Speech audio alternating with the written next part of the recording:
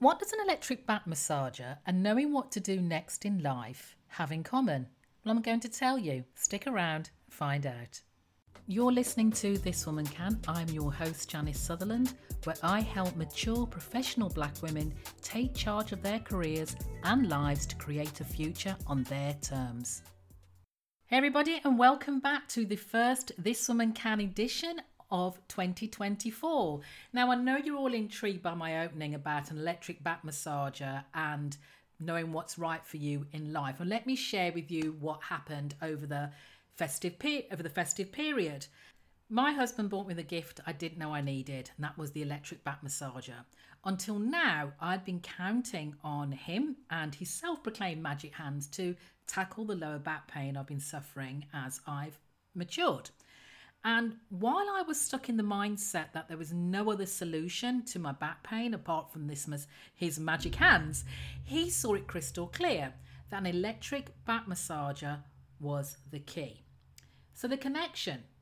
In life, it's not uncommon to find ourselves at a crossroads, unsure of which path to take. Whilst we believe we have a clear understanding what's best for us, that's not always the reality. We don't always know what's best for us. And it got me thinking, because as we're really coming into this new year, it's usually this time that women or people tend to reflect on where we've been and where we're heading in life. And we can find ourselves at a crossroads, not sure which path to take, even when we think we have the clearest of understandings. So if you think about it, you find yourself at that crossroads, you're convinced you have it all figured out, only to realise when you reflect over the year that you may have missed a turn or two. It's okay, that's fine, that's perfectly natural. We've all been there.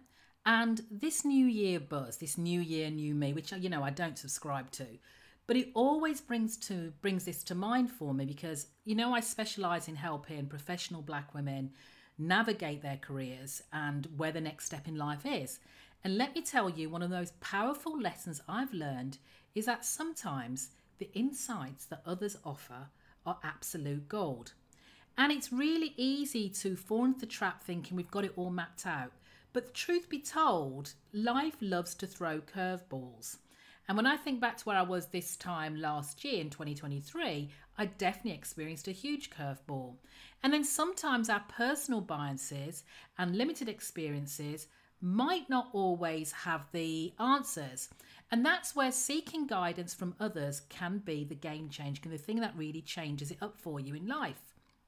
So I'm going to give you another analogy here. So I like to travel with my husband. We go on holiday and we're planning our trips. I'm usually the one that studies all the maps. I chart the course, what we're going to take. But sometimes he may come up with a different answer. He may know a shortcut or a different route that you might want to take that really didn't cross my mind because I've been so hell-bent on what I've said I was going to do or the route I was going to take. And that's how sometimes guidance, seeking guidance, accepting guidance works in life too.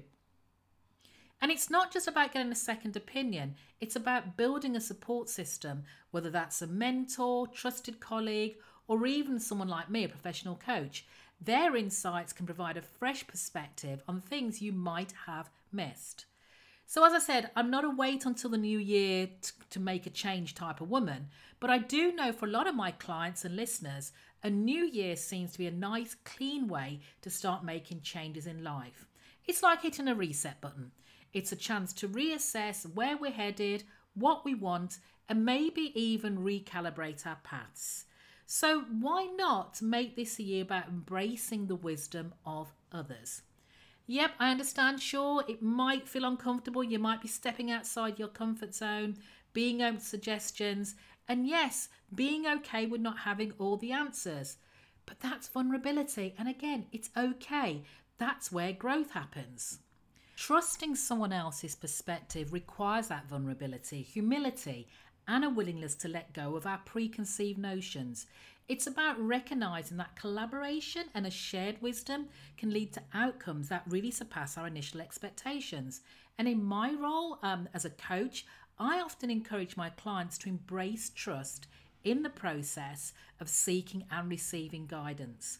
So as we navigate through a brand new year, a leap year to that, let's remember that seeking guidance doesn't mean that we're lost, doesn't mean that we don't know where to go or we don't know what to do. It means we're open to possibilities that we might not have considered. Who knows what remarkable paths might open if we're willing to listen and learn from each other. So here's to embrace the collective wisdom around us and making this year a journey of discovery, growth and unexpected adventures. Cheers to your new journey. Take care. Thanks for listening. If you got something from this week's episode, please let me know. Better yet, share it with your friends, colleagues, and anyone you know who can benefit from this message. Don't forget to subscribe or write a review and connect with me at my website, janicesutherland.com, where you can also subscribe to the This Woman Can newsletter or connect with me on LinkedIn. Remember, you have the wisdom, resilience, authenticity, and power to create a life on your terms. And if I can, you can, this woman can. Take care until next time.